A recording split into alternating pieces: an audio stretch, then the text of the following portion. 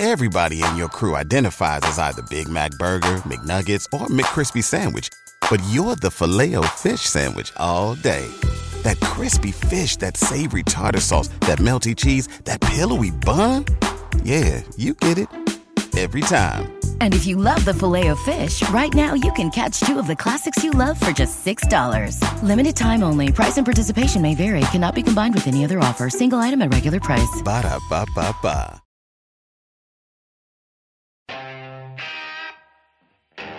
Middle call! Baby, hey!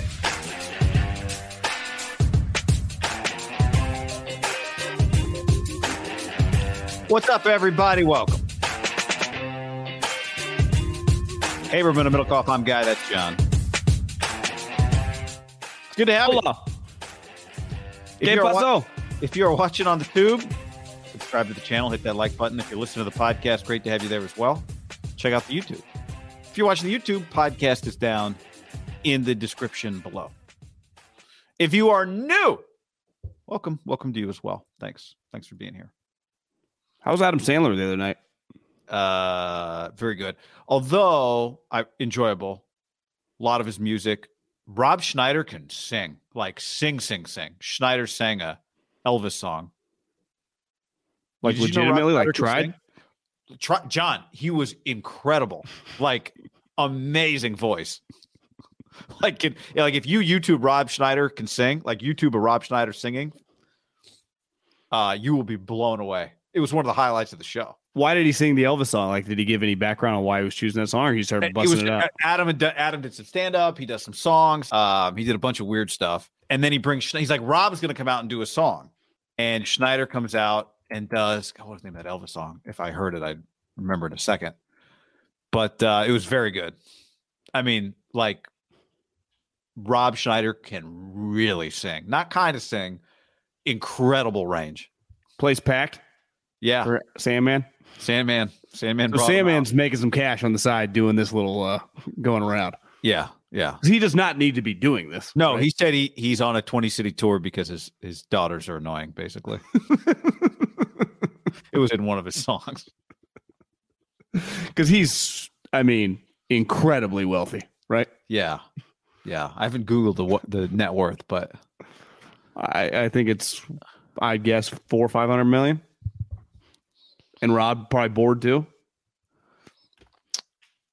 And then the guy, I don't remember the name of the guy that opened for him, but he was good too. But he didn't. The one thing was he didn't do any of his classics. He didn't do any songs like the Hanukkah song or anything from his last special. Oh, which like one of those would have spiced it up, would have been nice. Except he did the Chris Farley song, which he's done before, which is a really good song. But the thing's just wild. Like there's not another person that does a show like. It's just weird, it's just crazy. He's a unique human. Just unique. Yeah. It's just, I loved it. It was fantastic, but it's just a different show. If you like stand-up comedy, but you're not a Sandler guy, not sure the show would work for you, Yeah. Because some of it is so dumb. Would you say a lot of people there are in the age range of like 35 to 50-ish? Yeah. I didn't get to mingle with the masses, John, but rubbing elbows with the elites. I would say so. People that grew up on his go-to movies in the 90s, I would say. I don't know. You were there, but yeah, that's what you just said is what I assumed is what it would be, and that's a lot of millennials. What it seemed like. Yeah, I would say I don't think you had a lot of people like in their early 20s there. I think it was late 20s, 30s, 40s. Early 50s, that was kind of the crowd. Well, think about it. If you were 21, you grew up on some of his Netflix movies. I guess he's had a couple big movies. The one where he was a gambler, which I hated, and I guess recently the Netflix show with the dude playing hoops. But Hustle. I would say he made his fame on 3 or 4 movies. Yeah, right? Yeah, early 2000s for sure. Right. Michael says that Google says Sandler has an estimated net worth of $420 million in 2020 and since then has signed a 4-year movie deal with Netflix worth over $250. Do you think is he doing this for Netflix or is this separate, you think? I don't know. I would assume it eventually goes up on Netflix. Why wouldn't you double dip a tour and a special? They need it. I'm going to be on tour anyway. Should we record this for $20 million? In. Yeah, done.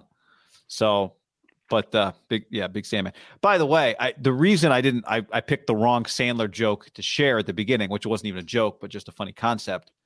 I've gotten a few DMs over the last few months from a guy who's a grandpa. He says, "Love your show. My grandkids love your show. Could you dial down the F-bombs for my grandkids?" So shout out to Kyan and Avery, John, 12 and 10 out there, and their grandpa. I would say tell Gramps the early joke. I would say right around that time, 10 to 12 years old, I started watching movies like Adam Sandler stuff. And, that's where I was welcomed into the world of that I've been talking like ever since. I know. Some people were saying on the chat, how did you hate Uncut Gems? I couldn't stand Sandler's voice in that movie. I found that movie to be one of the most, I was so just physically uncomfortable for most of that movie. I did not enjoy that experience. Saw it by myself in the theater. So Adam Sandler, gambling, KG. I thought The Mob. I thought it had a chance to be, my version of The Godfather, And I, again, went by myself. I've been to 5 movies in the movie theater in 15 years. I mean, it's to get me to go to the movie. My hopes and dreams for that thing were maybe my expectations were too high, right? It could be, yeah. I think he's working with the guys that made that movie again, making another movie. So it had potential. Like he was on some of the right themes. There are people that really like it. That's the one thing you would say, right? Like I agree with you. I didn't, but I thought the ending, the last 5 minutes, I was like, okay, that was okay. But I thought Hustle was just an easier, better watch. And I think if we asked like the public, they would say Uncut Gems was better than Hustle. I didn't see Hustle though, so yeah. I mean, you don't have to. I just one of those bored flipped it on. Yeah. So we'll see. I'm gonna try and make it through the show for Kyan and Avery. F-bomb free. That's just a little challenge. I get some of those too, and my mom and people. I apologize, and it's we're just probably not for a 10-year-old when he's with his grandpa. I had CDs that I listened to. I couldn't listen to around my dad because he would throw it out the car, right? But I still listened to the CD when he wasn't around. It's just part of life, It's just your grandparents and your parents for me. And I've had a long argument with my mother about the way I talk, and I just say I talk like I talk. It's just not. Right. Yeah, this is just you. This is not a reflection of you. This is just a reflection of purely myself. Reflection of you. And I also think, as a society, why do we condemn certain words and the F word, allude? And it feels like the way society is on some of these schools. Maybe I would imagine they're just swearing out left and right. No one even gets in trouble anymore.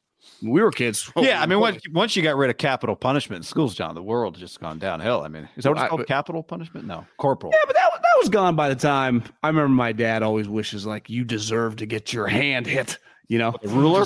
Yeah, it's like that was in my day. It's like the classic. Like, yeah, I'm sure you hiked uphill too to your school. In the snow. You grew up in El Cerrito. It wasn't snowing. Before we go any further, John, let's tell the people and the people 21 or over about our friends at Tito's, John. Tito's handmade vodka. Numero uno. I went Tito's and water at the Sandler show. Beforehand, I went to dinner and they said, you know what we love? It's a little espresso martini. And I said, espresso martini. And they said, any preference of vodka? And I said, what? Tito's, please. And the guy was like, yeah, that's what I was going to do otherwise, but just wanted to check. Tito's handmade vodka. Make it part of a good time. I may have, tied on a couple last night, palled around a little event that I was not a part of. I went, and then we went out to dinner after. Actually, at a restaurant, I forget the name of it, but we went to spring training once and went to this restaurant. It's pretty good. Oh, the steakhouse, the really nice steakhouse. This was another one kind of by the river. A little kind of trendier American food. Had an espresso martini. Had about 4 other Tito's and sodas. And they were like lime or lemon. I'm like, well, just rotate them. I don't really have a preference. I've just said lime my whole life because it's like, yeah, just throw in a lime. But now, like Tito got me thinking, like throw in a lemon. So I just said keep it rotating. And they are dangerous. At least the water, the potency of Tito, and just the vodka, it slows you down a little bit. To me, the Tito soda can just fly like a waterfall. Yeah. And it can be dangerous. It just can taste like a bubbly water, basically. Mm-hmm. Especially when you throw in the lime, I feel actually is a little stronger. So I guess I prefer the lime. But if Tito's going to drink a lemon, who am I to say that you shouldn't drink a lemon, right? I agree with you on the lime, but Tito's is trying to strip that sucker down. Tito Beverage, the man, not Tito Beverage, the drink. Tito's handmade vodka, John. You got a holiday party. You're just hanging out at the house, whatever you want. Bring Tito's. Make Tito's part of the party. Right now, you can, check out some holiday-like recipes, like a Tito's Merry Mule, which is vodka, ginger beer, cranberry juice, lime juice, 2 dashes of orange bitters. How about the Tito's Clementine Cheer, which is ginger ale, fresh squeezed clementine juice, a little cinnamon syrup, and 1 sage leaf for garnish. Or you can go with your own personal mixes, whatever you got. Tito's handmade vodka, numero uno. It is the official everything of this show. Distilled and bottled in Austin, Texas. 40% alcohol by volume, namely 80 proof. Crafted to be savored responsibly. Do it, people. What does tied one on mean? Do we have a history on that? Can we get an English teacher to weigh in on that? There are just certain sayings that you just say, and I would say the overwhelming percentage of people have no clue what they mean. Because I heard something like someone questioned because I was listening to something and they said, till the cows come home. And they're like, how do the cows come home? They're around a fence. They're always fenced in. They're not going anywhere. They just kind of roam around the fence. It kind of makes sense. Where are the cows coming home to? That they're already... Is the insinuation that you go? It's a good question. Do you round up the cows at sundown? I got to think about my cow rounding days. Cow rustling. So I don't know. It doesn't. Some sayings just don't add up, but we just say them, and they actually make sense when you say them. But when you think about them, they make completely no sense. Tie a bun on is an old British slang. I don't even know. We're not even going to get an answer on that one. Also brought to you by Manscaped. Manscaped, promo code HAM1. Manscaped.com, promo code HAM1. Get you 20% off and free shipping. Manscaped.com, promo code HAM1. Yeah, get on it right now. Manscaped.com, promo code HAM1. Lawnmower 4.0, the greatest testicle, we'll keep it appropriate, testicle trimmer of all time. Somehow it sounds worse. I get a lot of hair on the kids used to. I don't even know if this is appropriate anymore. The tramp stamp area of the back, right above the buttocks. Tramps, and so you trim right there. I also got some hairs on my back I've been trimming, and obviously the weed whacker is just. I don't think a nose hair trimmer has ever been designed better, and I would say definitely more efficient than that thing, because you just throw that up there, you do a couple circles, swab style, and then all of a sudden you just not as deep. You don't have to go as deep. You just go kind of right on the edges, because I think you want some hairs up there to contain the boogers, right? Yeah, and filter the air. Yeah, good point. Yeah, the Lawnmower 4.0 body trimmer and the Weed Whacker nose and ear hair trimmer both feature the proprietary advanced skin-safe technology. You get the wireless charging system as well. Plus, you can completely upgrade your shower routine with the ultra premium body wash and ultra premium 2-in-1 shampoo and conditioner. Go to manscaped.com. Use the code HAM1, HAM1. There are many codes out there. HAM1 is the one we recommend and appreciate. You get 20% off and free shipping when you use that code. 20% off and free shipping at manscaped.com. Code HAM, and then just the single numeral, the number 1, Cam Newton's number. I thought somebody said Cam Newton should be the next coach at Jackson State. Manscaped, promo code HAM1. There you go. Get it. Corey says $5. What's your favorite movie? Please don't prove the chat's assumption right and say Forrest Gump. My favorite movie changes depending on, it's a mood. I'd say it's definitely a mood thing. Hard for me to answer. I mean, I don't know. I have to really think about that if I was going to throw out an answer. I would say if you judge it on basically you're flipping channels, but you don't flip channels. 8 Mile. If you judge it by flipping channels, what do you stop on? Obviously 8 Mile. Yeah, I mean, I would say Shawshank Redemption is just on television so much, and I enjoy it. I would say that's something that, like, as you've gotten older, I wouldn't have enjoyed it as much when I was in my early 20s, but I didn't like onions and tomatoes back then either, and now I don't have a sandwich without them. I think as you age, you probably like different movies, But I would still put a combination of when I was the age of, like, the grandpa that slid into your DMs, a combination of Con Air and The Rock, of just, like, I don't know, I'm a sucker for, like, that genre that when I was about 10, 11, 12 years old came out. I shouldn't have watched them. Or I wasn't allowed. I should have watched them, and I did. I wasn't necessarily allowed. I remember I was at a friend's house, and his dad freaked out after the part of The Rock when those guys are dealing with the virus and they die and everyone's swearing. And yeah, but that's a fantastic movie. Lucas says, pretty sure that Till the Cows Come Home refers to farms where cows graze free range during the spring and come inside during the winter. You know, I was about to say that, actually. I was thinking that that's what it was. Good call. God, it pisses me off when people say that. Oh, I was about to say that. What does pay dirt mean? Like the end zone? Yeah. That's where you get paid? That's the dirt where you get paid? You know, when it's grass, like pay dirt. Maybe it's a pay dirt. It's P-A-Y dirt. Pay dirt, yeah. This pay is dirt where the money is made. Where gotcha. the points are So like when you bust a 50-yard run, he goes, how do you say it as an announcer? That's pay dirt, or is it off to pay dirt? Oh, Meadowcoff, 36 yards to pay dirt. Yeah. Okay, that makes sense. Ground containing ore in sufficient quantity to be profitably extracted. So it's where the profit's valuable land. Yeah. There you go. So land where you get paid or babies go to die. That's right. If you turn it over yeah, in the baby zone, that is it's not good. Under dirt instead of pay dirt. Yeah. 49ers. Before I get to that real quick, John, I just want to mention to you this week, because I've been doing it, so I'm going to keep doing it. This week we have two NFL games featuring teams that are both over 500. The Jets have been a part of this game for a while now. Jets and Bills. Both teams are over 500. It's actually wild, the two games that has two teams over 500. Jets and Bills is one. The other, Eagles, Giants. Those are the two games featuring teams in which both teams are over 500. If we expanded it to at least 500, then we'd add some more games. Dolphins, Chargers, one of the teams is over, one is 500. Niners, Bucks. Bucks are 6-6. And that's it. Because I would say the Dolphins, Chargers, and Niners, Bucks is more interesting to me than Phillies, Giants. Phillies, Philly, Giants, yeah. I don't find the Giants very watchable. I'd say Jets Bills is a pretty interesting game, because if the Jets lose this game and the Patriots, who play the Cardinals, I'm pretty sure on Monday Night Football. That's correct. Because the Patriots have swept the Jets, I think the Jets are pretty good, but and they're clearly a big underdog now in this game. They could miss the playoffs. Somehow the Patriots, who everyone thinks sucks and their offense is terrible, you look up, they're 9-8. The Jets turn 9-8. Well, they're going to have the tiebreaker, and the Patriots are in, and the Jets are out. Right. Right now, the Jets are 7-5. The Patriots are 6-6. I think I like the Patriots in that game.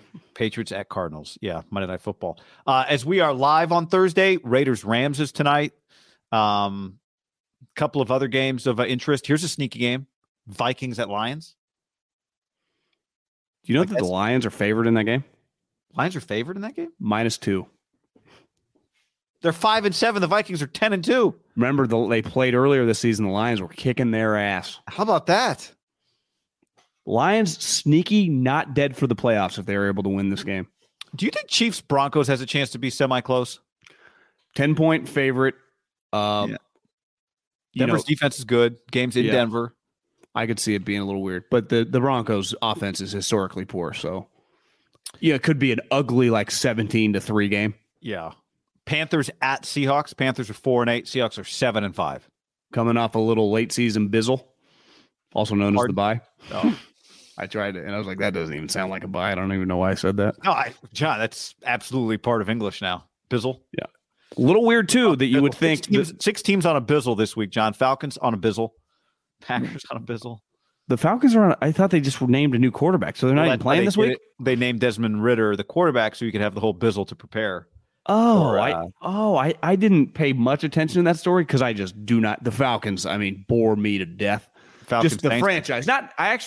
When they're on my television, they're not a terrible watch, but just any news about the franchise does nothing to my inner beings. Like you could be like, everyone in the entire organization was fired. They fired every coach. They're going to play or run. I'd be like, cool. Just nothing with the franchise impacts my thoughts or feelings, Yeah. You could say the same thing with the Texans. You could do the Jags. It just, I'm unmoved by news.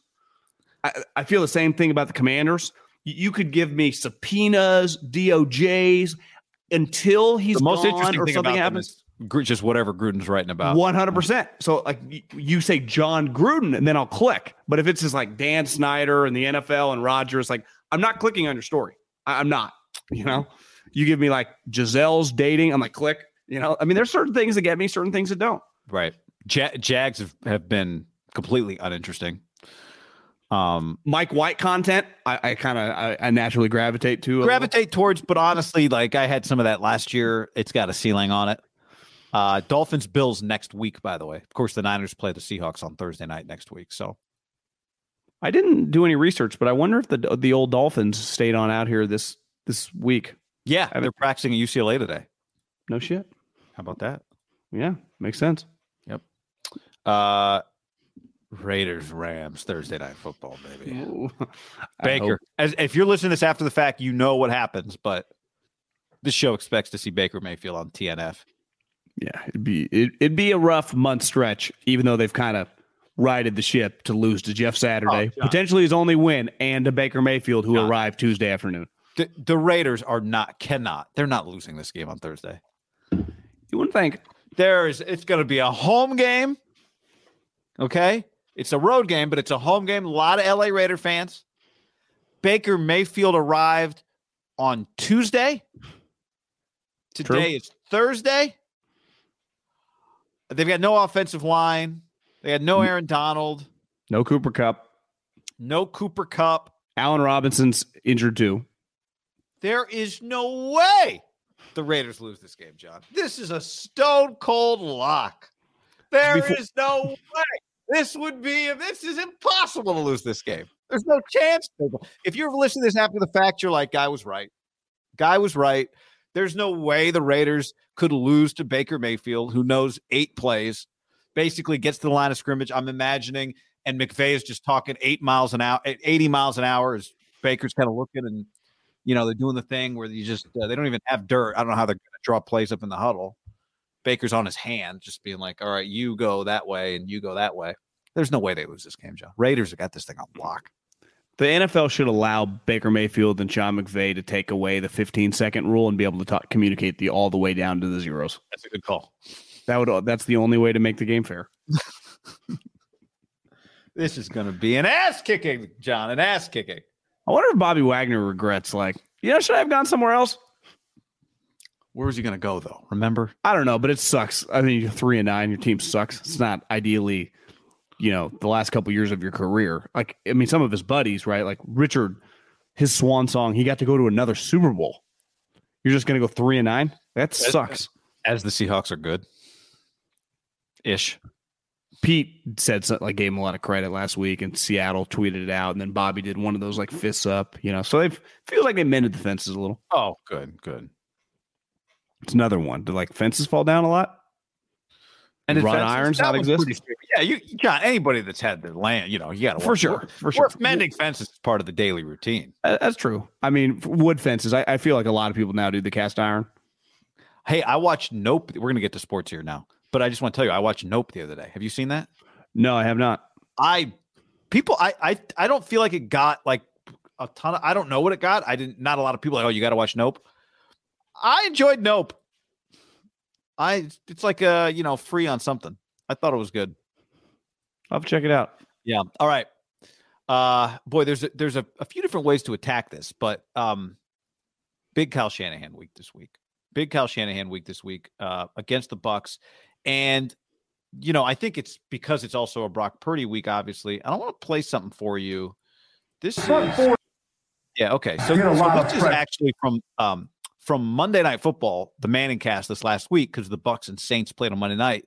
And Eli Manning broke down the Bucs defense for that game. So at the end, you'll hear him say Andy and Jameis because he's talking about the Saints quarterbacks. But see if you can hear here what. Tell me how this sounds if you can hear this all right. Here's Eli Manning on the Bucs defense on Monday Night Football. Their front four does not get a lot of pressure. If they're just rushing forward, they're not going to get to the quarterback very often. But they do have some exotic blitzes. I mean, they're bringing all sorts of people. They love to bring different blitzes and play zone behind it. They're not a man team. They're going to play zone. They'll play shell, and so they can get you into some hots. They can get you into bringing overloads, and so you have to get the ball out quick. You might be able to get it protected, but they do a good job. It's complex. It's different.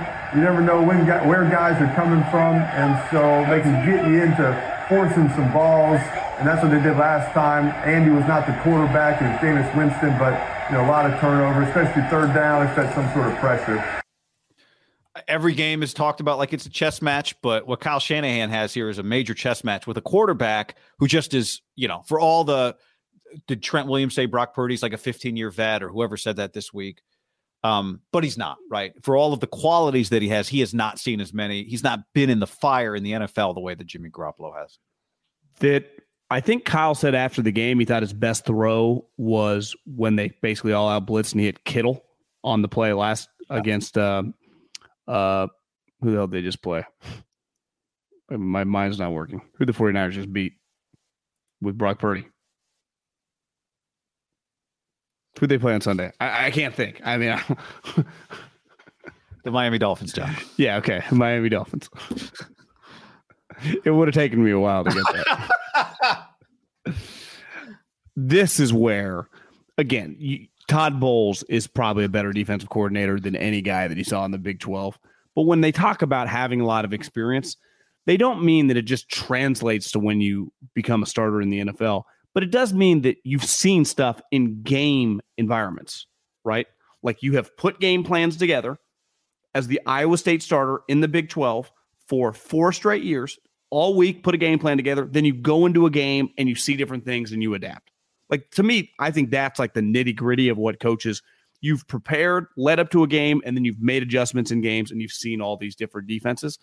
So Todd Bowles listen, he's not a very good head coach. He's pretty abysmal. Like the guy, he's a number 2. Dennis Allen, same thing. Good defensive coordinators, bad head coaches.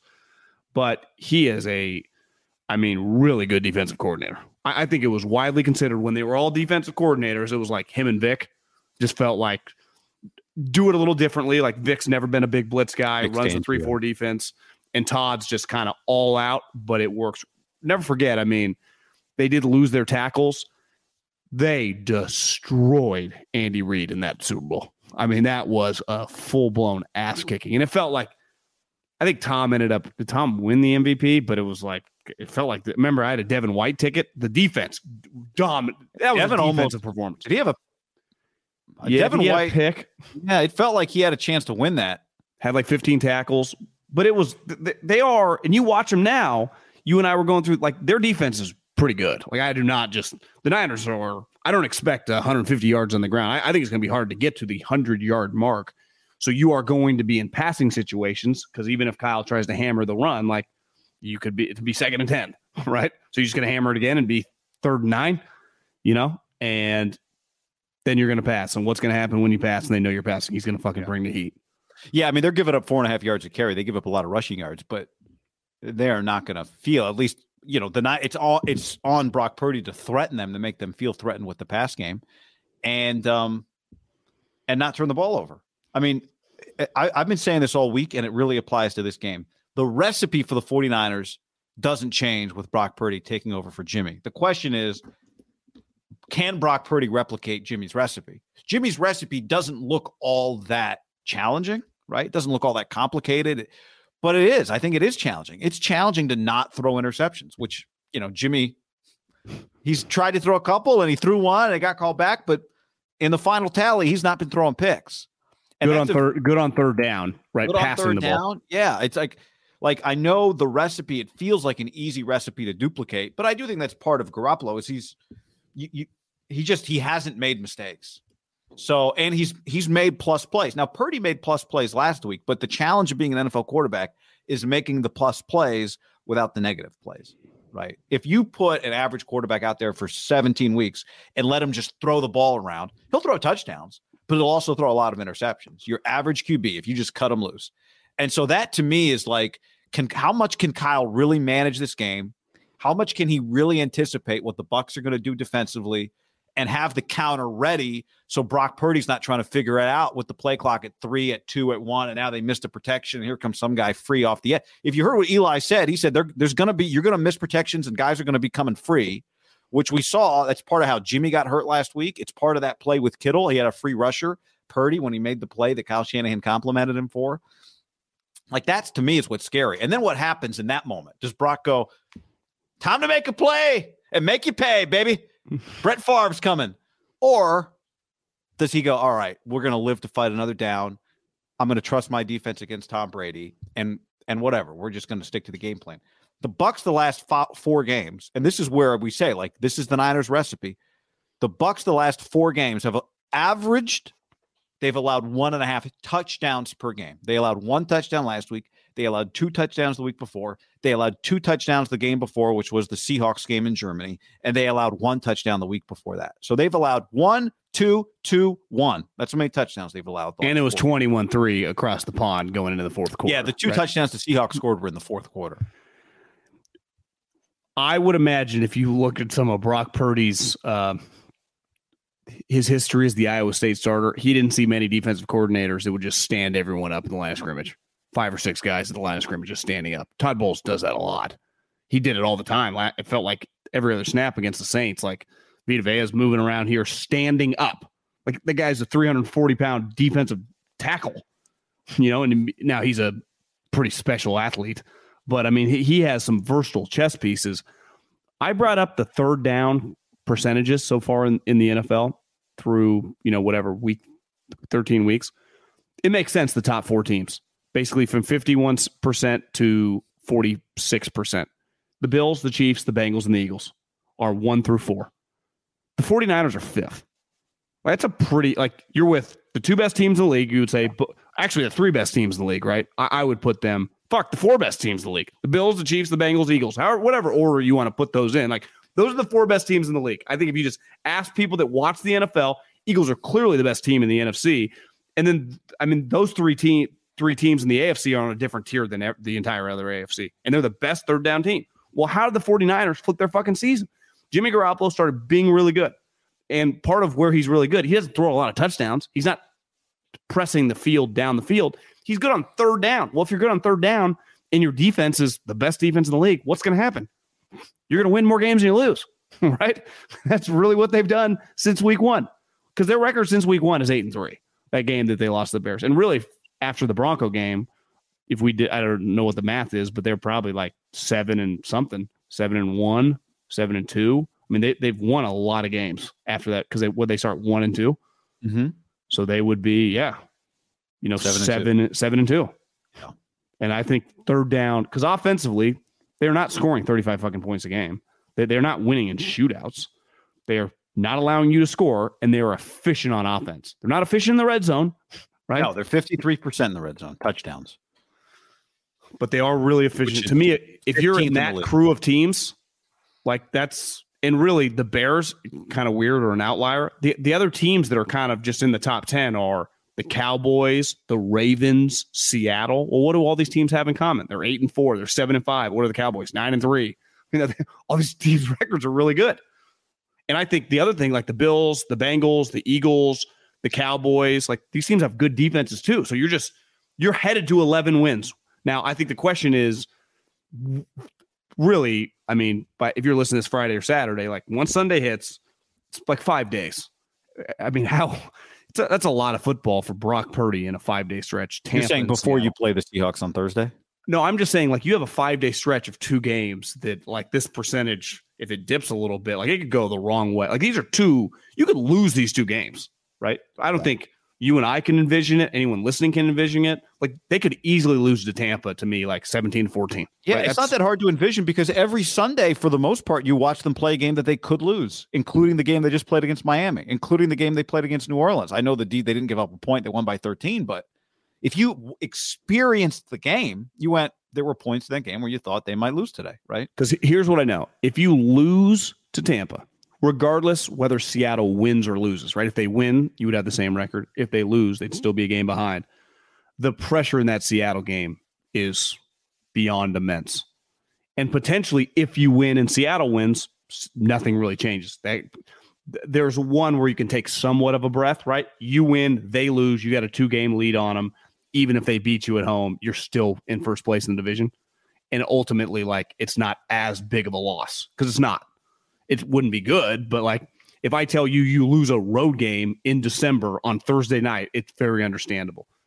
But if that game is what feels like for all the marbles, another thing, statement that people use that I don't know how long since a lot of people played marbles, but that's probably the 50s and the 60s. Not many people are playing marbles, but that's a good statement. It's an easy one to use, and I think most people know what you're talking about.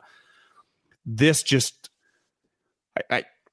having a rookie quarterback making his second career start on the road in a game that's just going to be fucking bananas in terms of noise. Probably be the loudest game he's ever been involved in. And he's probably played in some pretty loud stadiums, right? Oklahoma State, Oklahoma, at Iowa State. He's probably played some loud games against Iowa. TCU, I'm sure.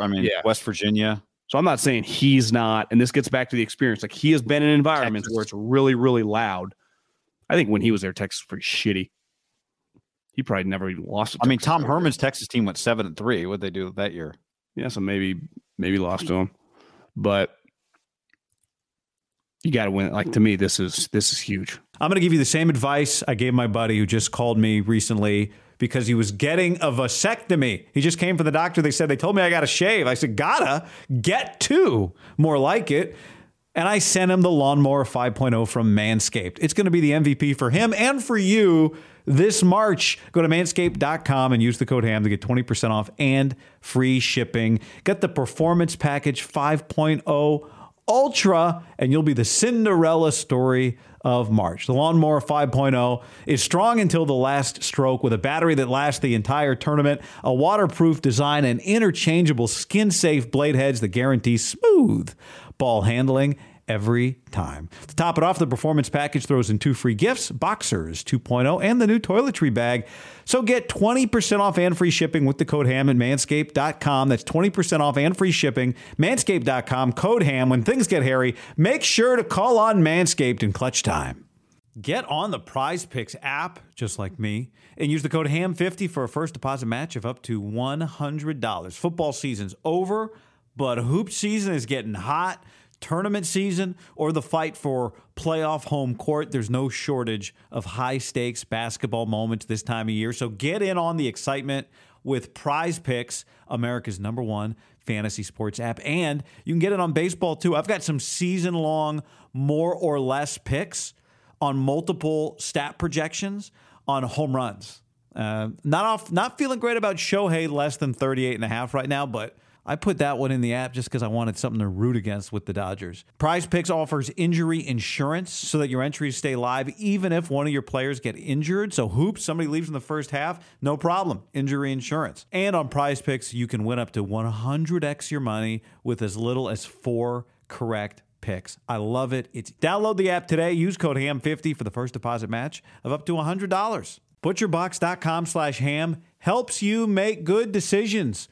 Last night I was thinking about ordering out, and then I reached into the freezer, grabbed some ground beef, and all of a sudden it was homemade taco night. With ButcherBox, you don't have to worry about what's for dinner. ButcherBox is offering all of you your choice of weeknight meal essentials. You get peace of mind with ButcherBox because it's high-quality meat and seafood you can trust. You get the ultimate convenience because it's delivered right to your door with free shipping, as always, and you get the ultimate customization. Your customization might be, I don't know what to do. Send me the good stuff. And they send you the good stuff, curated. Right now, go to butcherbox.com/ham and use the code HAM, and you'll get either 3 pounds of chicken thighs, 2 pounds of ground beef, or 1 pound of premium steak tips for free in every order for a year. Plus $20 off your first order. Sign up at butcherbox.com/ham and use the code HAM to choose your free offer and get $20 off. Can I tell you about my friends? Very, very good friends. And mainly because I've been using this app for a long time. Game Time. They are the best ticket app I've ever used. You shouldn't have to worry when you buy tickets to your next big event. You want to go to a concert? You want to go watch Steph Curry and Klay Thompson and Draymond make a little playoff run? Well, that's where you use Game Time. You just download the app on your smartphone, and you can search any event, concerts, comedy shows, games, pro and college. Search by price point or search by where you want to sit at the venue. It gives you sightline on the app, and it's really easy. Buying tickets in seconds with like 2 taps. I cannot recommend it enough. And here's what we're doing for you. When you use the promo code HAM, H-A-M, you save $20 off at checkout. That's promo code HAM at checkout and save $20 to any event. Download the Game Time app now. Tecovas, oh yeah. I was just looking at some pictures of a concert Luke Bryan, my wife and I went to, 10 years ago. She had some old cowboy boots on. This is like a couple weeks ago, and I said, you need some new boots because we're going to see Luke Combs. So she went to tecovas.com, and they're just perfect. She loves them. You can do the same. You go to tecovas.com. These boots are Austin designed, Texas tested, handmade down in the boot capital of the world, Leon, Mexico. If you've ever wondered, can I pull off cowboy boots? Then you should pull on a pair of Tecovas, and you'll see they'll become your new favorite footwear. Cowboys knew what they were doing when they invented Western wear, and it's all kinds of Western staples. Trucker jackets, the perfect jeans to go with your boots, performance pearl snaps, cowboy hats, bandanas, you name it, they'll get you outfitted. If you can't make it to a store, Tecovas delivers the most premium quality, most comfortable Western goods right to your door. Visit tecovas.com. That's TECOVAS.com. and point your toes west. I got to tell you about the Eufy Video Lock. I've spent years trying to upgrade my security system at the house with one of those big name companies that, I'll be honest, sucks.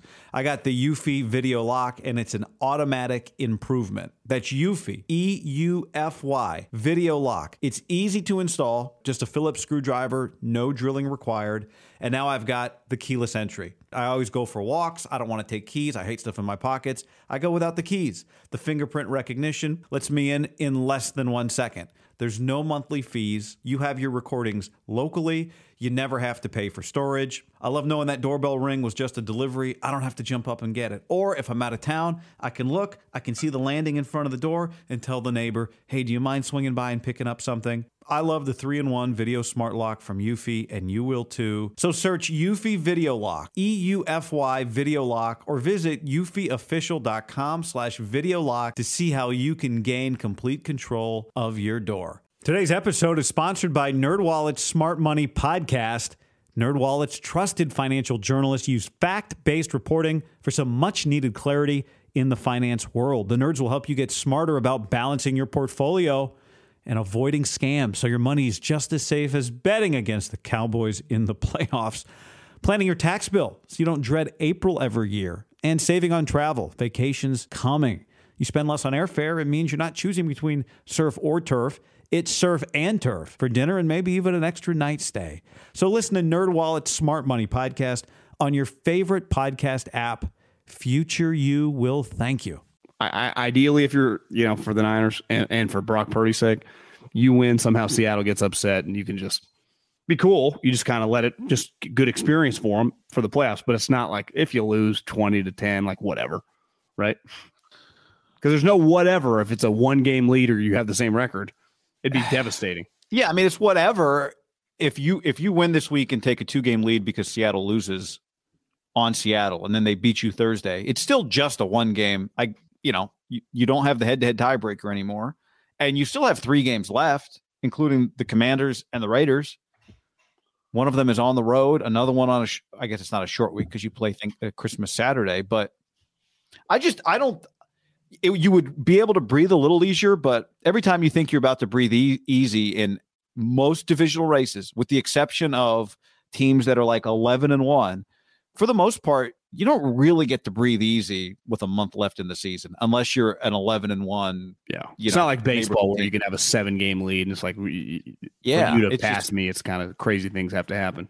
So, it just feels like they are playing playoff games every week, which is what they would have been doing with Jimmy anyway.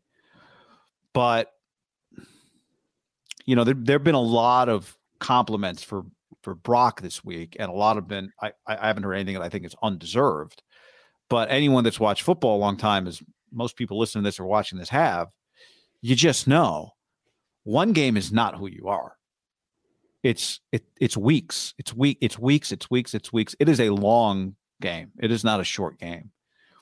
And the long game is far from over. And the Niners, again, the good thing for the Niners is this is the way they have played. Their defense already knows the deal. Their offensive line, like everyone knows the deal. The question is, can Brock just play that way? And you would say Kyle's other 2 playoff seasons, this is how it went, right? They got in on a last play to win the division in Seattle when they were 13-3.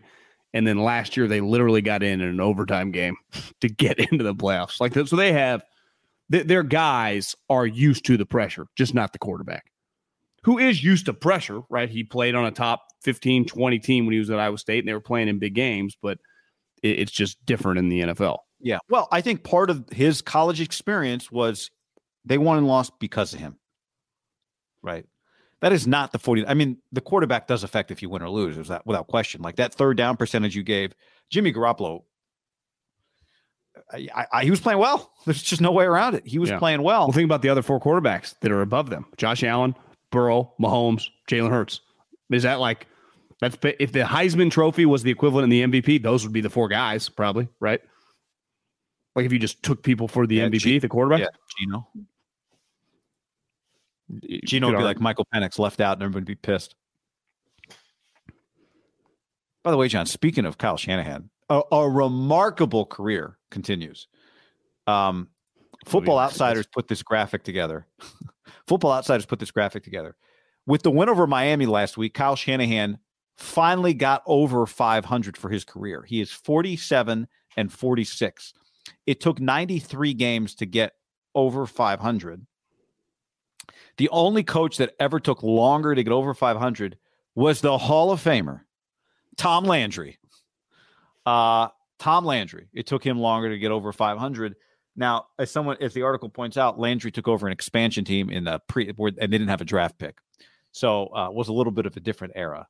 But just gives you an idea. Now, other guys that took a long time to get over 500, Gary Kubiak in Houston, this is career record. So Jeff Fisher, Bill Walsh, among others. So Jimmy Johnson in Dallas, Dick Vermeil in Philly. Dick Vermeil had open tryouts. I think the Niners were able to stop short of that. Jerry Glanville in Houston. But you think Vince Papale could make this 49er team? I think Shanahan would actually like Papale, don't you? Well, I think Belichick would sign him before Kyle could get his hands on him. He'd be coming out of a Chip Kelly program. Yeah, exactly. So it's just, I don't know. It's just it illustrates, as weird as Kyle's tenure has felt because of the high highs and the low lows and the constant quarterback injuries, the numbers do illustrate it's felt weird. It has been a historically abnormal head coaching career for Kyle Shanahan to this point.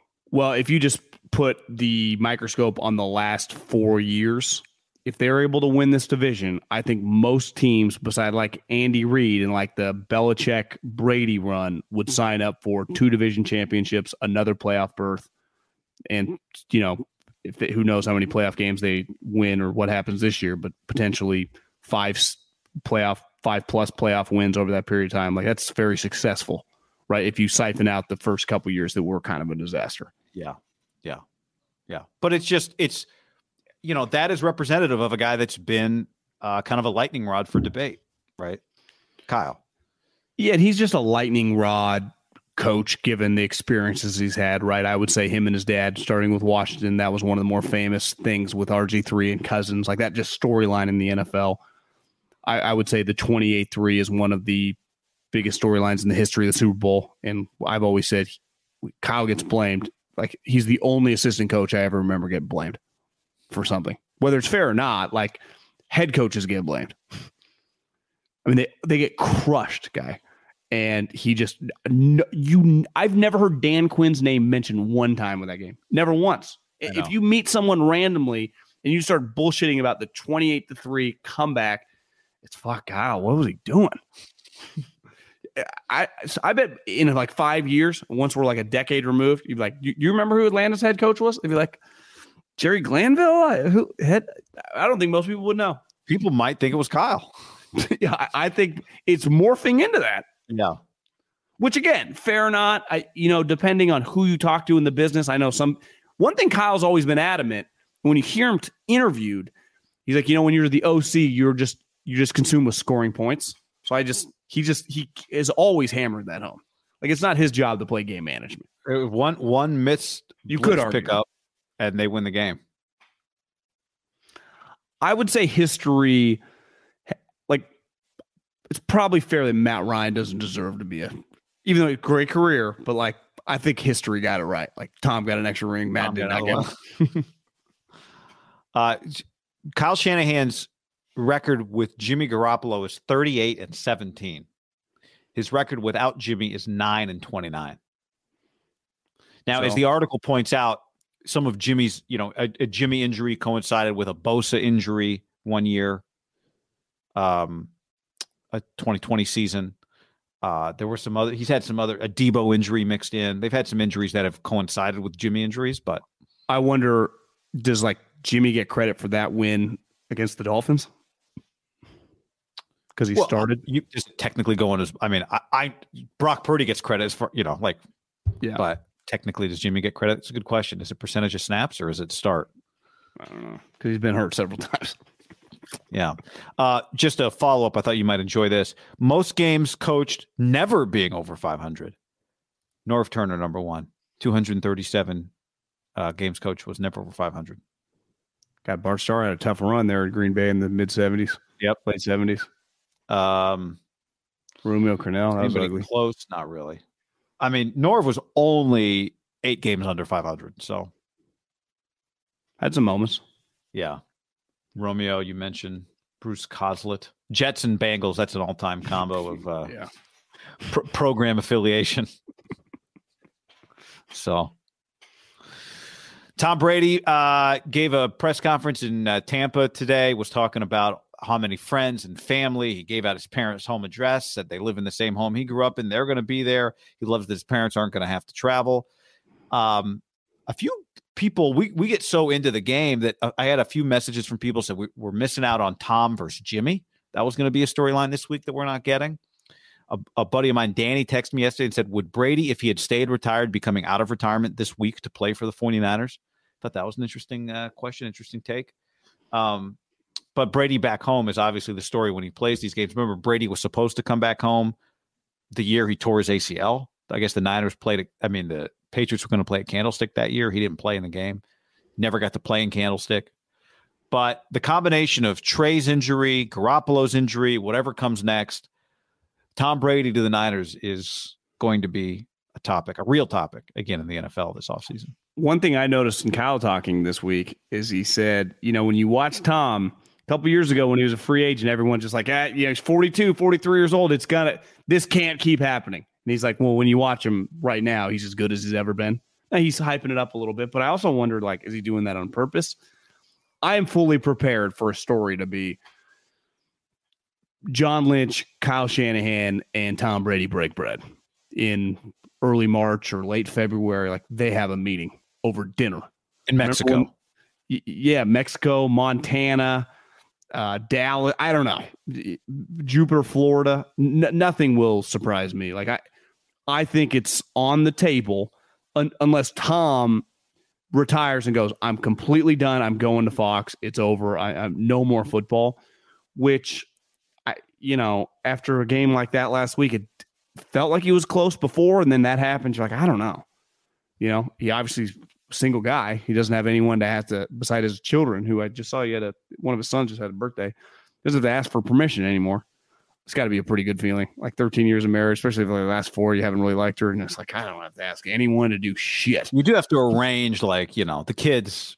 I don't think you're exactly just a completely unchained stallion, but I mean more for if I want to play NFL football, I don't have to be honey, listen, I can still throw the out route. I don't think you understand. If people thought that you could still be on magazine covers, you would. It's just, what are we arguing over? But fifth in the league in yards. Do you expect him to play next year? Because I don't. I guess I'm kind of indifferent. I don't know. I don't know. But what would your guess? Because I think my guess is he retires, but I don't know why I think that. He's 45, and he said he wanted to play till he's 45. He's doing that.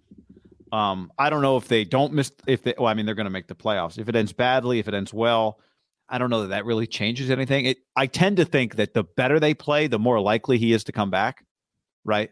If he goes to the NFC Championship game in some crazy way, it's almost harder to walk away when you're right there, when you still got it.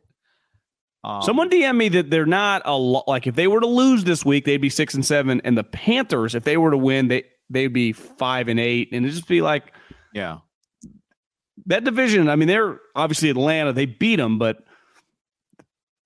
it's not. They don't have some 3-game lead for a team that's not very good. Now the other teams suck too. They should make the playoffs. It'd be pretty. If they didn't make the playoffs, that would be pretty nuts. They'd probably lose out, right, or go 1-4 down the stretch. 6-6, Which does that so make it more likely or left. less likely he comes back? You know? Yeah, I think it's hard because I think in Tom's mind this season has been a disaster. Regardless, right? He's not used to being 6-6. I mean, when's the last time Tom Brady's been 6-6? I think Never. it's hard to go. I think it's so easy to go both ways. It's hard to go out that way. So I don't know. I think I'm probably a little over 50-50. He's looking a little weird, I think, for the first time. I noticed it in his last week when he walked out to the field or on Monday. He's looking a little old to you? The kind of feels like he's got the actor thing going where he's getting the cosmetic surgery. It's just maybe going through a little midlife crisis. Yeah, could be.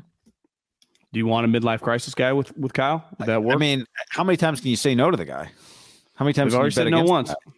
You know, you bet against him because you're like, eventually we'll be right. Eventually he will be too old and he won't have anything left. Right. Well, because if you did bet against him, and I'd be for betting against him.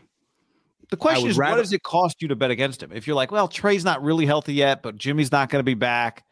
What does it cost us to make Tom Brady the starter for one more year as Trey Lance continues to, develop or whatever? Well, if Tom Brady has, let's say the 49ers, he came to the 49ers and was their starting quarterback and they were good. They won the division. I would say even though it's Tom Brady and he has obviously accomplished more than any quarterback more than likely will ever accomplish, it would be pretty nuts. A 46-year-old just keeps kicking ass. Are we just numb to this? Because I thought this year, when you watch Tampa, he has looked at times as pedestrian as he's ever looked. But that's how I felt his last year in New England. That's how the Niners felt. He wants no part of getting hit, which you could argue is a good thing. Why would he? He'd get injured if he gets hit. But I wouldn't be in the business. Now you could be like, well, when are you ever going to be in this situation again? You're never messing with 46-year-olds ever again, right? This is a unique outlier situation that's just a one-off. He's Tom fucking Brady. If he's interested, which I'm not as confident that he would be. Clearly, when you see him light up, like home's home, and his parents still live here. Obviously, the brand matters to him in terms of like maybe he's sappy. Maybe he knows how cool it would be for his dad. Yeah, I don't think that's just a lock though. I agree with you. I also think the offense in a weird way, and I'm critical sometimes with Kyle, like, and just coaches in general. They got to adapt, but like Kyle's offense is what works. I mean, it's been successful, and it's what kind of makes him worth the value of having him as a head coach. And Tom is not a scheme fit because he can't move. But he does get the ball out quick, which would also work, and he can throw the ball down the field, which the Niners can't do. But the threat of the run, the boots and stuff would not exist, and that's a huge part of the offense. It's but Kyle creates all kinds of misdirections and confusion with all kind of pre-snap movements and multiple backs and fullbacks and running backs in the backfield and wide receivers split out next to behind the tight end and all that kind of stuff. Just have a quarterback room then of Tom, re-sign Jimmy, Purdy, and Trey. You could have a quarterback room that's a 46-year-old and a 22-year-old. Yes. Right? Trey's 21 or 22. Purdy's 22 too. How old is Trey? 21, 22. Well, I was thinking the Niners have two quarterbacks who are hurt this year. Think about this. Tom Brady at 45 years old is healthy. The Niners have two quarterbacks. Jimmy is 31, right? And Trey is 22, or Jimmy's 32 and Trey's 21. Something like that. Yeah, Trey's 22. 22, and Jimmy's 31. So the two of them combined are what, 6 years older than Tom? And they're the ones that are hurt. He's 22 years old and 31 years old. That's what you said? Yeah. Okay. Yeah, I mean, so Trey Lance and Jimmy Garoppolo combined are 53 years old. Tom is 45. Tom's the healthy one, and those two guys are hurt. Why? Because they run. Tom doesn't. I looked it up. Not only is Tom the fastest to release in the NFL, the football, he has scrambled twice this year. You want me to read off from 2002 running? Tom doesn't run. Tom gets rid of the football. He is almost the age of the two of them combined, yet he's the healthy one. Guy for 20 years. I just pulled up Tom's Football Reference. I'm going to remove his ACL season, where he obviously started the one game, missed the entire season. From 02 to 07, 16 for 16 every fucking year. Obviously didn't miss a game, never missed playoffs. From 09 to 15, 16 of 16 every single year. 2016, remember, Rodgers suspended him. Fully healthy. 12 of 12, though. Came right back, starts every game, and pretty sure they won the Super Bowl that year. Then after that season, not suspended anymore, the rest of his New England career, 16 to 16, 16 to 16, 16 to 16, goes to Tampa, 16 to 16. Last year, 17 to 17. This year, 12 to 12.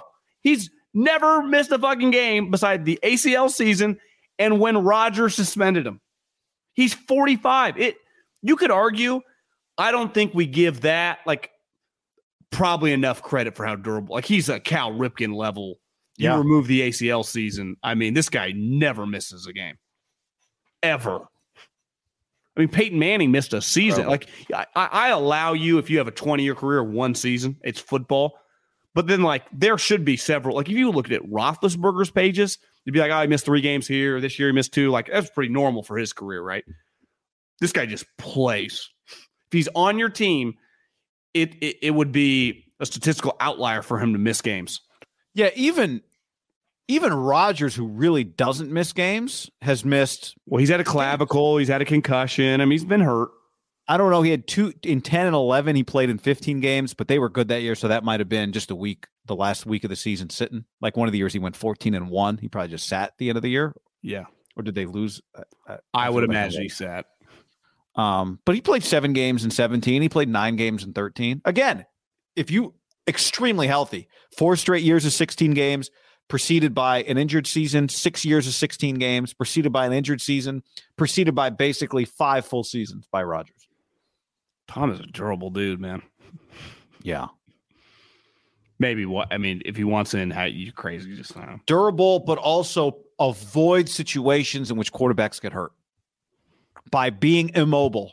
Counterintuitive, can't run away from anybody. But guess what? Most quarterbacks can't run away from anybody. The key is to not try. That's the thing that Peyton always knew. What would you say if Tom Brady signed with the 49ers, their allotment for primetime games would be when the schedule came out? Maxed? The max. I mean, they get the max anyway, right? Yeah. So, God. I'm in. On the stream, somebody said, Wolford has a neck. Yeah, I mean, the Rams are beat up. Listen to what Michael Lombardi on his Thursday, I think this was Thursday's podcast, Michael Lombardi on his podcast. Listen to what he said about Matthew Stafford. Probably a good chance. I would say better than 70% that Matt Stafford doesn't play next year. How do I know that? It's just I have a sense of that, right? Okay. I think he's beaten up, his body's tore down, and I think there's more to life than just coming back. And I think with his wife, Kelly, having gone through what she went through, I mean, where do we want to go with this? The kid's such a great competitor, and he's so tough. I mean, they had to put him on IR because he probably would have wanted to keep playing. But what more does he have to play for? And you've mentioned this for a few weeks. Don't be sure. Shouldn't we be open to the possibility that Matthew Stafford does not come back, and then maybe McVay does not come back? Stafford turns 35 in February, John. So he's closer in age to Tom than he is to the young quarterbacks in the NFL. And he's really kind of even older because he was really young when he came in the league. So he's played, this is his 14th NFL season. He's got elbow tendonitis in camp. Then he gets the concussion. The elbow never feels like it's totally right? Then he gets concussed. And then the second concussion that's in the protocol is actually a spinal cord bruise, which, a doctor would have to explain to me. I think it's connected to the concussion. But a spinal cord bruise sounds a little scarier than just your straight up grade 1 kind of brain rattle. I'd agree, yeah. So, he's got a lot of money coming to him, but 70% chance, says Lombardi. He calls him Matt Stafford a little disrespectful, but Matthew's not back next year, according to Michael Lombardi. I mean, I remember thinking that. Again, I don't have any inside information, so I just checked his. Well, because I just checked his net worth, and it was $300 million. Tom, for example, now Tom Brady's taking discounts, but he's played since 2002, has made $302 million. So for NFL standards, Matt Stafford will eventually be passed by the Allens, right? The Mahomes one day, but he is going to be one of the richest, if not the richest NFL player, not named Tom Brady, for a while, I would say, moving forward. And wait, he'll end up if he were to play the next 3 years, he would end up richer than Tom, probably. Yes. Well, because Tom will come to the Niners for $7.5 million. He's got $90.5 million in cash coming to him the next 3 years. Stafford. His injuries are pretty legit, though, right? I mean, because he's another guy that, unlike Tom, you pull up his Detroit Lions, box scores. Like he missed games over the years, beat up. He was tough, but he was getting fucking peppered. And hell, he was peppered last year, remember? And then to come in with this, I kind of expect to have elbow surgery in the off season. And who knows what that entails?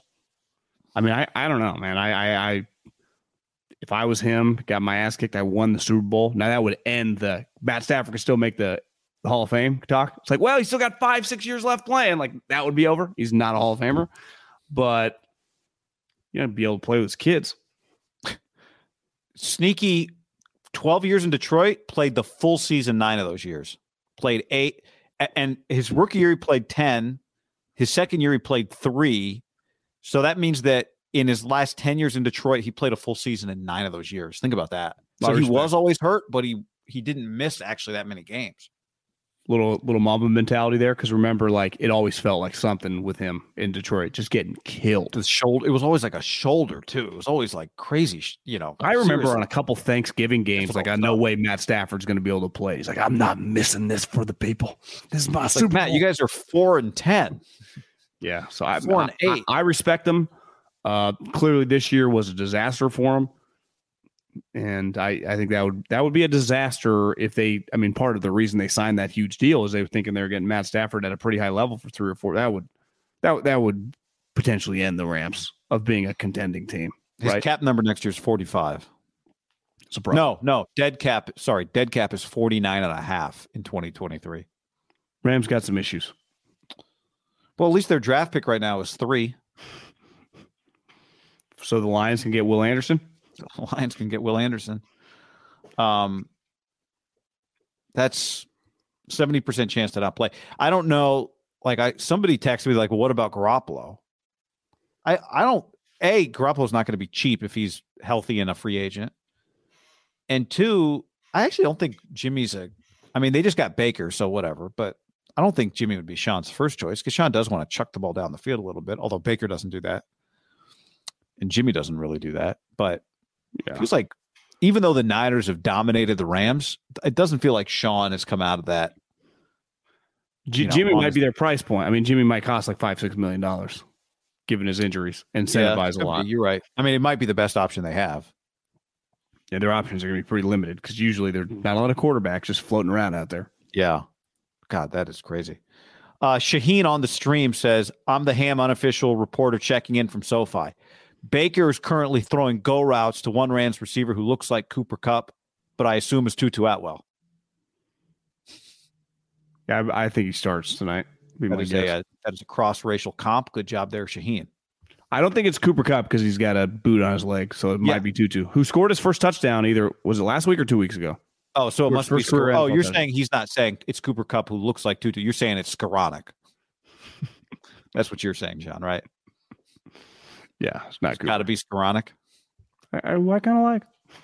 I can't tell if that's Cooper Kupp or Tutu Atwell. Sorry, I don't see color.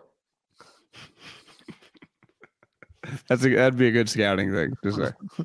That's not the way it's talked about. Oh, well, in any event, what else we got? A few other things here. Well, yesterday people freaked out. Was it yesterday or 2 days ago? We were talking about Brock Purdy, and everyone thought that Aaron Judge had signed with the Giants, and it turns out not only did Aaron Judge not sign with the Giants, that John Heyman got played, And then Aaron Judge got $40 million more dollars. And Susan Slessor also freaked out, and they were all wrong. And Aaron Judge is now a Yankee. They're putting the C on his chest, and everyone's happy. Yeah. Because I saw after we got off, Aaron Boone, they're all in San Diego. Someone wrote, like, they said, did you hear anything? He's going to the Giants. And Aaron Boone looked like he saw a ghost. I saw Farhan had a quote today. He's like, my phone buzzed at 5:15 a.m. I had a feeling they don't tell you they don't give you a yes text at 5:15 a.m. when the agents told him he wasn't coming. That's when they text Farhan that he was going to the Yankees? Yeah. Now, you and I have been talking about this. Like, oh, did you see the report? Andy Martino, New York baseball reporter. The Aaron Judge video was fake, John. It turns out the Judge video was fake. If you're a Ham listener, you knew that the second that video came out of Aaron in a San Francisco hotel, pretending to just be casually seen by a person. But he was meeting with the Giants when he was in town. Yeah. So he just wanted to make sure the Yankees knew. He wanted to make sure the Yankees knew, which you and I immediately identified. A couple things here, dead giveaway. Now, I did mention one of them already, Detective Haberman on the internet. Nobody posts a video that gets 1 million views in 6 hours and then doesn't do one of two things: sell it to TMZ or claim it for themselves. People are fighting for credit on the internet all the time for everything, right? Everything. I've done it. Here's the other tell. When you're going to do, this is what movies do really well. You know, when you're like filming somebody and like, all right, 1, 2, 3, go. And then they start walking. If you watch that video, you can tell that Aaron begins to walk from a dead stop, which means it's staged, right? They're like, all right, Aaron, all right, here we go. We're recording 3, 2, 1. Okay, go. But he supposedly had just come through the doors. So why would he be walking from a dead stop if he had just walked through the doors? If you're really getting caught coming through a doorway, you weren't stopped. You're walking. You're trying to get away from the paparazzi. You didn't start from so that was another one of the giveaways that it was staged. So again, something the rest of the world figured out the last couple of days, but all of you knew 2 weeks ago because we were on that story. Listen, only Farhan and Larry truly know how close or like their confidence level. If they knew they were getting played the whole time or they thought they had a legit chance, it did feel like they were giving the impression, not when everyone thought that he actually signed, but I would say that the couple months leading up. And in fairness to them, when I went to that golf tournament and I was playing with my guy Orlando, and he played in the Seattle Mariners system. He ended up tearing his arm. He played at UC Davis. But Matt Chapman was playing ahead of us. Taijuan Walker, who just got signed, was playing ahead of us. Conforto, Chapman were right behind us. So all these baseball guys, and they all know each other. This is the Hunter Bishop, friend of the show, Bish Music. And I'm a little bit of fish out of water. I don't really know any of these guys. I'm like having to look at like name tag, like that's Conforto. I'm like typing in it. All these guys, baseball guys, know each other because they all fucking go to the minors, right? And you just get to know who's good and who matters. You play each other in college. And I remember being on like hole 8 or 9, and him going, "I'm telling you, all these like they all think he's going to the Giants." Logan Webb, these guys all thought like that was kind of the feel, and maybe that his agent just did such a good job of just putting that out there where internally, because it felt like he was never going to the Giants. If you and I put yourself in his shoes, you're like, you do not, if they're going to match, you don't leave fucking being the Yankees captain. And ultimately that's exactly what happened. But if you get told enough times, like she actually might leave him and she'll marry you, you're like, maybe she will. Like if enough people start telling you that, I do understand where you can put yourself in the opportunity to get played, even though looking back, like, God, we just got played. But how you can convince yourself, because there's different. You and I talked yesterday, like, you just got to be prepared just in case it doesn't go well. I do think it was more than that. Like I do think in their mind they thought they like had a legitimate chance. Like with Bryce Harper, when Bryce Harper became a free agent, it was like, I'm a free agent. Like I'm just doing a rounds, right? Everyone probably thought if you had the money, thought you could, swim in those waters. With Aaron, it's like he's going to leave the Yankees when they're good and he's their best player after a historic year. And the Yankees they can't let him leave, and it's all played out that way. But it feels like the Giants internally thought like, I actually think we can get this guy. Well, I think they probably did. I mean, I think you have to approach it like you really, you have to give it your honest effort, whatever. I ultimately don't think they got played necessarily in the sense that Farhan's been around the block. Like, they know how free agency works. They've dealt with all the biggest agents in the world, right? They've dealt with Boris and all this. Like, there's a reason everyone always talks about, like, oh, a team might get this player because they already signed a Boris client, blah, blah, blah, because that's kind of how the game is played. And, so I think they had to know that there was a chance that the only thing they were there for was if the Yankees deal went bad, because it's not like the Yankee situation, even though Aaron did turn down their offer and bet on himself and then make a bunch more money. It's not like the Yankees were treating him poorly. If he wanted to be offended by their offer, he could have been offended by their offer for sure. But it's not like, they offered him that contract last year when he was a free agent. Once he became a free agent this offseason, there was never any indication that the Yankees were like lowballing him or offering him some sort of disrespectful number, right? The Yankees gave him an offer, and then it was on him to go shop around and make the Yankees pay him more. And I think the Giants had to know that, because at the end of the day, what happened? The Giants offered like 360. The Yankees had offered 320. The Giants offered 360. What does he want? He wants another year out of the Yankees, and he wants 360 from the Yankees, right? He signed for $9 and $360. Yeah. But what ultimately happened? He had to go to San Diego to get offered the $400 million. Now, since when was San Diego in the mix here? To me, San Diego only got in the mix because Farhan and the Giants didn't go to $400 million for him. They're like, all right, we'll play the game, but we're not going to offer you a contract that we're actually not going to have you sign. And then it feels like the Padres were like, fuck it, we'll play. And then offered him $400 million. And then fucking 2 seconds later, damn it. Sorry, Grandpa. Damn. Then 2 seconds, like Kyan and Avery, man, I apologize. Don't do that. Then 2 seconds later, he signs with the Yankees. So the part of it, and the Padres are like, oh shit, Bogart's here. Xander. Yeah, 280. That worked. How many shortstops can one team have? So I do think now part of what makes it really hurt for the Giants is that the Giants always finish. It feels like they finish second left and right. But I do think this one in particular, I think they had to know that their main role was just to be there in case, it's like something about Mary, the guy who's he's got the crutches and he's got the accent and he pretends to be Mary's friend. Yeah. But then it turns out he's not handicapped and has no accent, and he's just there in case like Mary will finally notice him and fall in love because she can't find a good man. I feel like that was kind of the Giants. They're just kind of hanging around hoping that the Yankees screw it up. And I think Farhan been around the block enough to know. Now I'm with you. Like, I think you also had to, you start just believing, like anybody, when you buy a lotto ticket, you're like, well, maybe I could win. Then I'll quit my job. Bye, suckers. I think they had to know. The analogy I tweeted was, it's like when you hit a routine ground ball to short, you hustle it out just in case the shortstop throws it away. In this case, the Yankees are the shortstop and the Giants are the guy hustling to first just in case the ball gets thrown away. So, but they still, like, now the question is like, okay, fine, you didn't get Aaron Judge. There's no shame in not getting Aaron Judge away from the Yankees because, like you said, John, who becomes a Yankees legend and then's like, I'm out? Nobody. Do they get Carlos Correa? Like, what do they do next? Can they get Carlos Correa? The Padres just got Xander. The Padres are loaded. Trey Turner's on the Phillies, by the way, which is pretty sweet for the Phillies. Phillies have multiple $300 million guys. The Padres have multiple like $250 million plus guys. Stupid how much. I mean, I was thinking about like next year, Matt Chapman's a free agent. I was like, the Giants probably be all over him. Then I started thinking like, I bet he's a Southern California. I bet he goes to I bet the Dodgers pay him $350 million. Doesn't he feel like a Dodger? I'm sorry, who are you talking about, Carlos? Matt Chapman. Next year. Chapman. Yeah. Like how much is he getting? He feels like a Brave too. I could see him as a Brave. But he's getting a lot of money, correct? Yeah.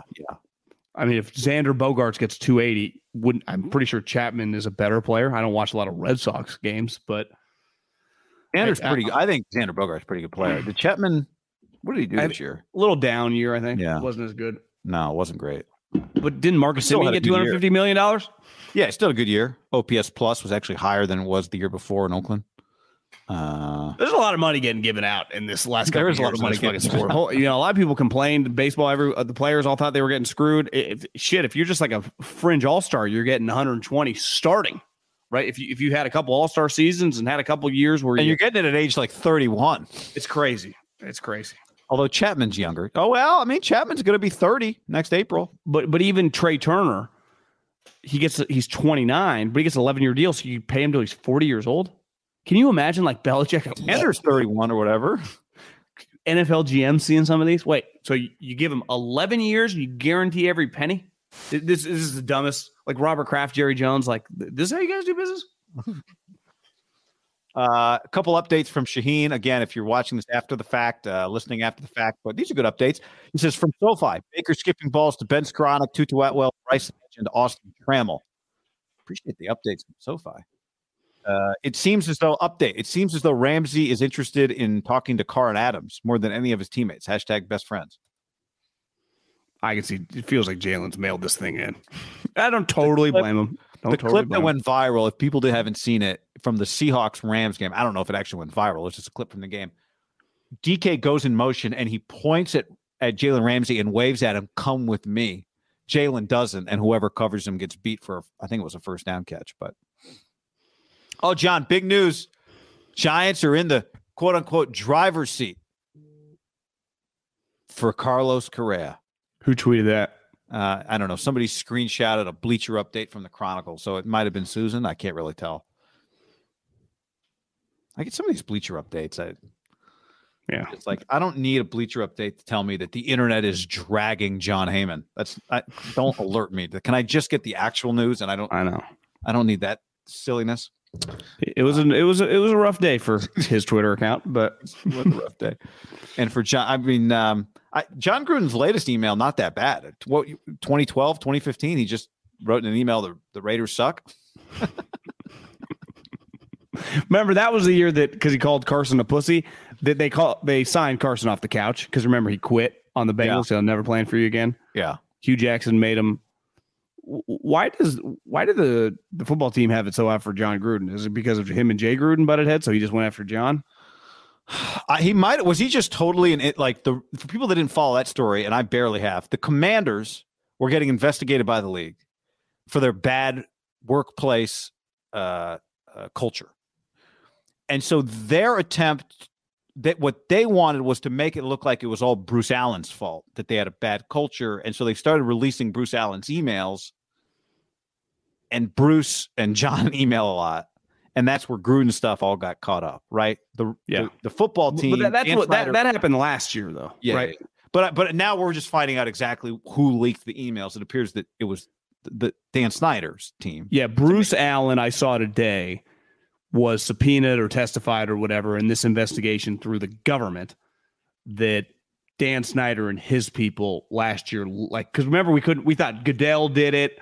We thought maybe the lawyers did it. It was right, no one truly knew. Because Gruden had ripped Goodell before, so maybe it was his vendetta. Yeah, and it turns out Bruce Allen, who also got caught up, his career ruined, he's done, said that it was Dan Snyder, but he has probably a vendetta for Dan Snyder and Dan Snyder's people for Gruden, basically to throw everyone off the scent.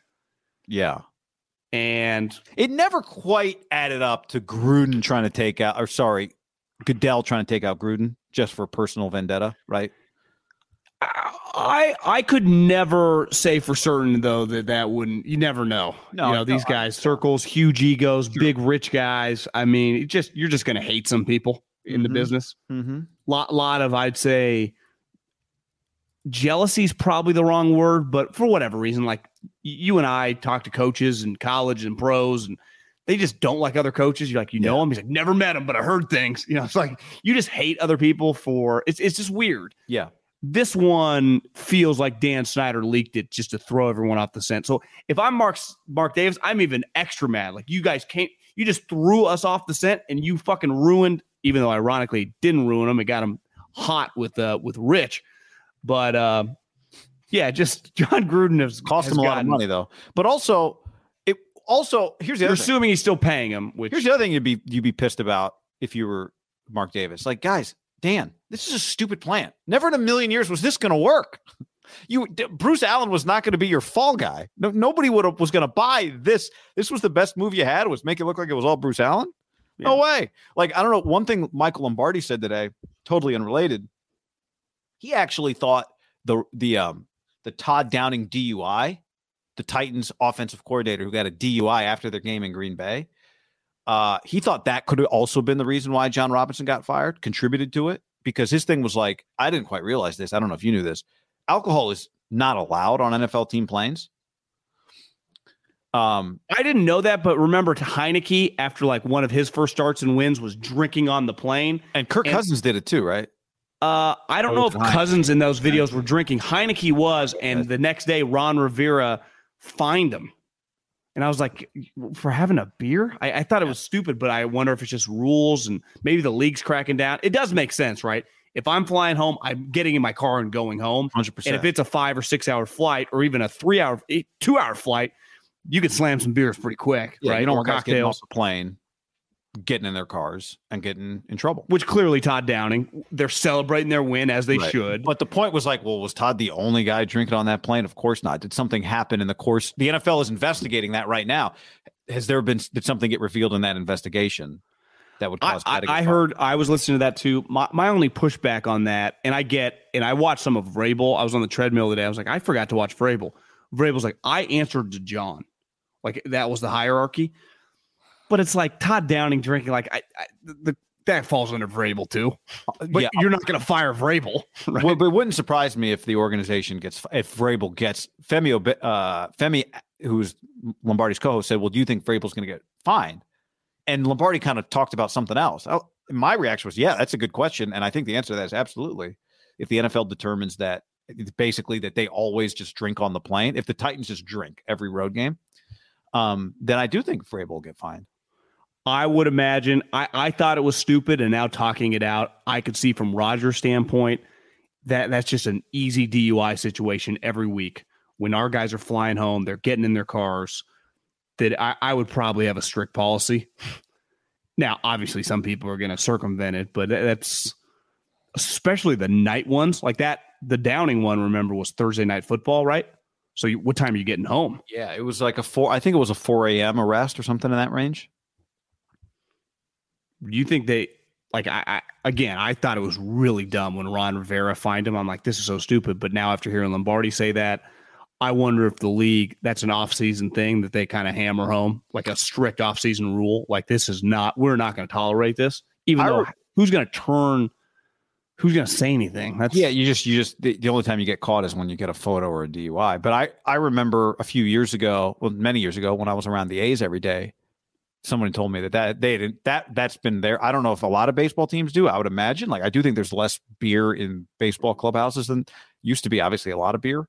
But that was at the A's at the time. Someone told me, like, yeah, you're not allowed to drink on the last flight home, right? Like, I don't know if that rule exists when you're like you're going from Oakland to Tampa and then Tampa to New York or whatever. But definitely on the flight home, no drinking. And I think it probably my guess, I don't know this, but my guess is that you could probably connect it directly to an incident. That's usually how that stuff happens. There's an incident and then a rule gets made. So. Yeah.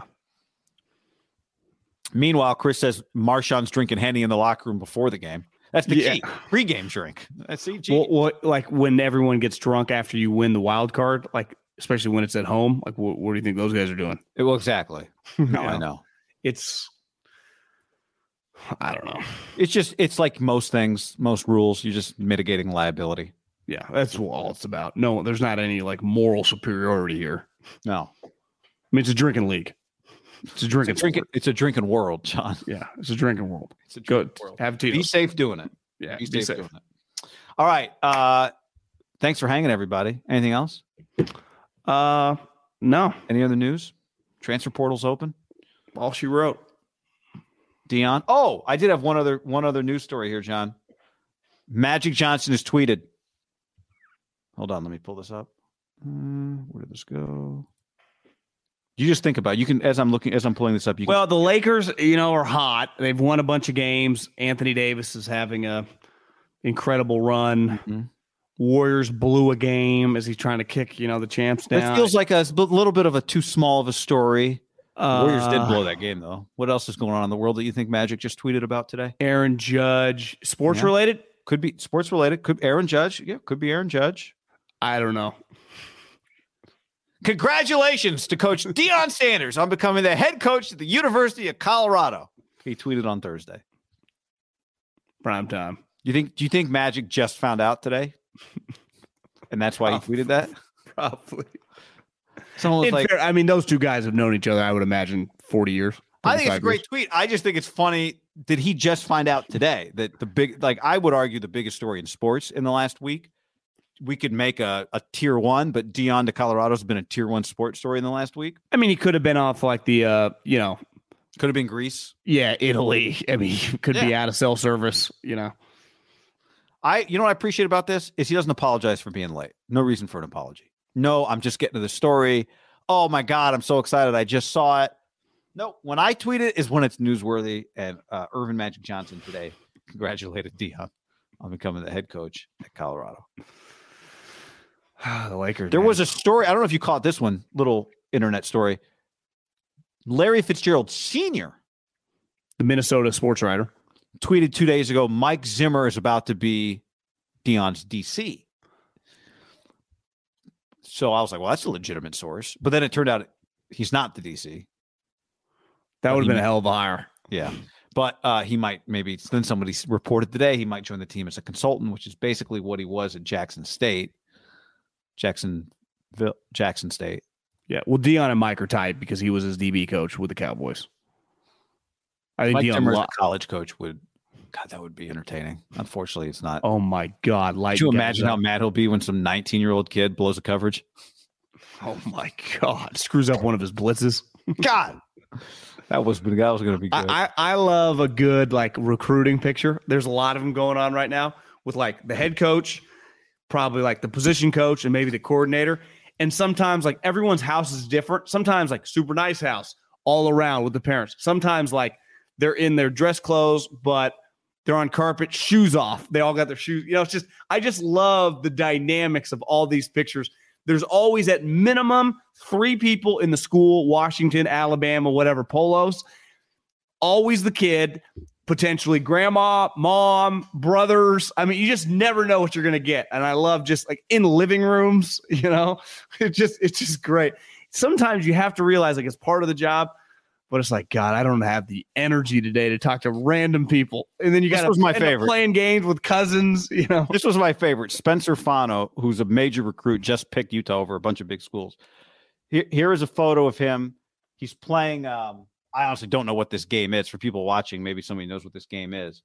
They've got some cards turned over on the table, and you've got 4 Utah coaches in this photo. You've got that's Witt's brother, right?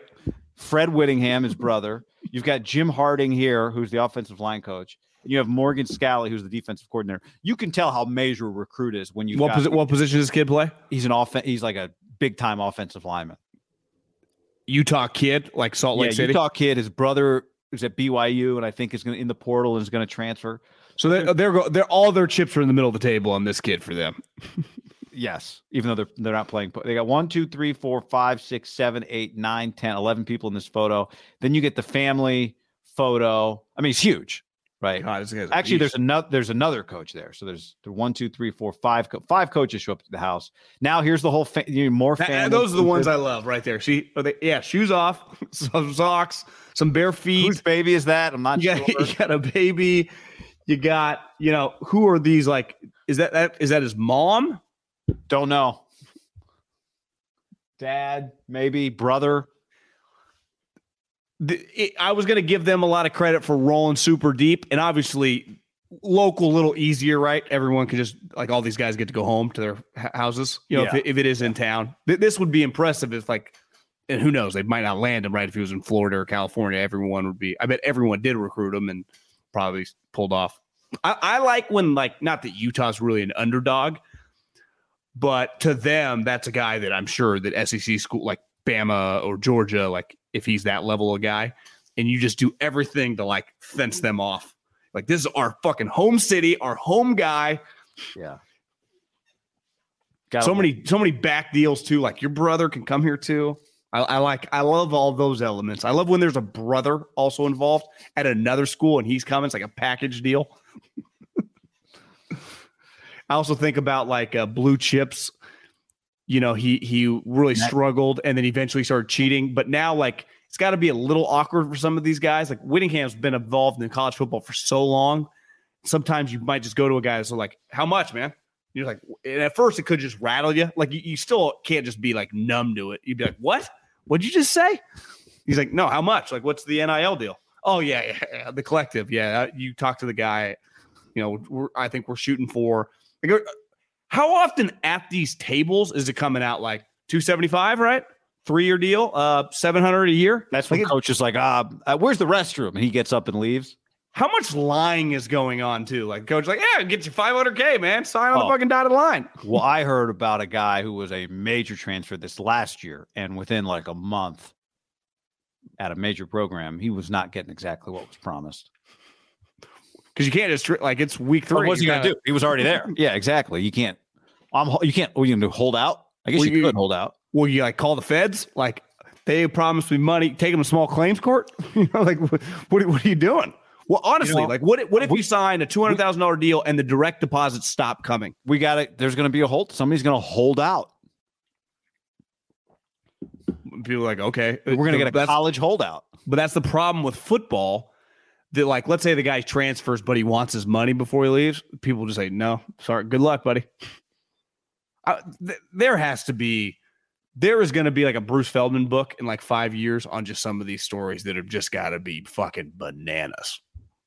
Because at least like at winter meetings or the combine, like everyone knows, like shopping, like you're just talking about, well, we only have $30 million to spend. This is what we can do. Right. This has got to be how often over the last week with all these coaches out and about have they just called back to their head coach or recruiting coordinator? Like I just heard the craziest thing I've ever heard in my 25 years of coaching. Yeah. I honestly didn't know what to say. I lied. I just said, yeah, I think we can make that work. And I walked out and I was just like shaking my head. What about the parent said, will you give half of your salary to my husband? And I was like, I really wanted the defensive end. So I just said, yes, I didn't think it's actually possible. What about when some booster promises and the booster loses his money, right? The booster makes a promise, but then his business goes under or whatever. He decides I can't make that financial commitment anymore. Always a sucker for a college coach going to visit the football player at the basketball game. That's always a good one. Mm-hmm. Yeah, it's a good one. Oh, transcripts, academics come first. There's a lot of that. Like, we'll take care of your son. We will make sure he goes to class. And the kids saying, like, I ain't fucking going to class. Don't worry, we know. A lot of fluff at these sit-arounds, I mean, he's Whittingham thinking in the back of his head, like, how long do I got to keep playing this card game? I don't know. I think Kyle has always done recruiting. It's just now he's with 4 stars. 10 years ago, he was only recruiting 3 stars. It's 2 years in a row. Utah's had the defensive freshman of the year in the Pac-12 now. Defensive freshman of the year, which means like a guy came in and just immediately was one of the best players in the league. So last year they had the defensive freshman of the year and the defensive player of the year because they had Lloyd, right? The middle linebacker. Yeah. Shocking. They're good. Who was their defensive freshman of the year this year? What position? Lander Barton, linebacker, whose older brother is the guy that hit Trey Lance and knocked him out, the Seahawks. He's got 2 brothers, Cody Barton in Seattle, and then Jackson Barton, who's an offensive lineman wherever he is. Good player. Damn. Pretty good lineage in that family. Cody Barton, Jackson Barton on the Raider? What team is he on? Who was the defensive rookie of the or freshman of the year last year? Was it the safety, like number 11? Was that? No, Junior Tafuno, defensive lineman. Tafuna? The kid that's transferring from Oregon, is Flo transferring from Oregon? He's in the portal, yeah. Does that, I don't know why I'd think Utah connections. Is that, or is he going somewhere? I think he's from Southern California. Oh. Like Bosco, maybe? Do people think he's going to USC? I haven't even heard, but probably. I mean, is he even that good? Because I remember everyone blew him. He's been hurt a lot. 5 stars. Like Ray Lewis is like, it hasn't been exactly what people think, but like SC's had already I think they're ready to flip their defense. Like you sent me the picture this morning. Lincoln, been on the show, visiting with the number 1 transfer portal defensive lineman from A&M. I think once you deal with that level guy, who just probably coming off $850, like money is getting discussed pretty quickly. It's got to be just really weird. I just think the whole thing, and I'm pro money, pro capitalism, but it just got to be a little. And I wonder if some kids aren't even comfortable. Like, what do I say? Like, Dad, will you say this for me? Maybe the parents do it. Maybe I guess you're allowed to have marketing agents and stuff now, huh? Yeah. You might actually not have to say anything. Maybe. Because I bet I would be stunned if like the Rosenhaus, the Condons, those people don't just employ marketing agents to handle that, and then you funnel it up once. Aaron Judge had to close his deal with Hal Steinbrenner himself, John. In Italy. I was like, what's it going to take to get this done? And Aaron's like, what are you talking about? My agents told you 6 months ago what it would take to get this done. Well, but TJ, but because Hal just wanted Aaron to ask, is that what it was? You think Hal just wanted to hear, Aaron, what's it going to take? And then Aaron had to say, well, Hal, another year at 30 mil would get it done. And Hal's like, okay, Aaron, for you, we'll get this deal done. TJ did the same shit with the Rooneys. He did, yeah. Get the owner involved. Absolutely. All right. Good. Later. On that note, later, everybody. Thanks for hanging.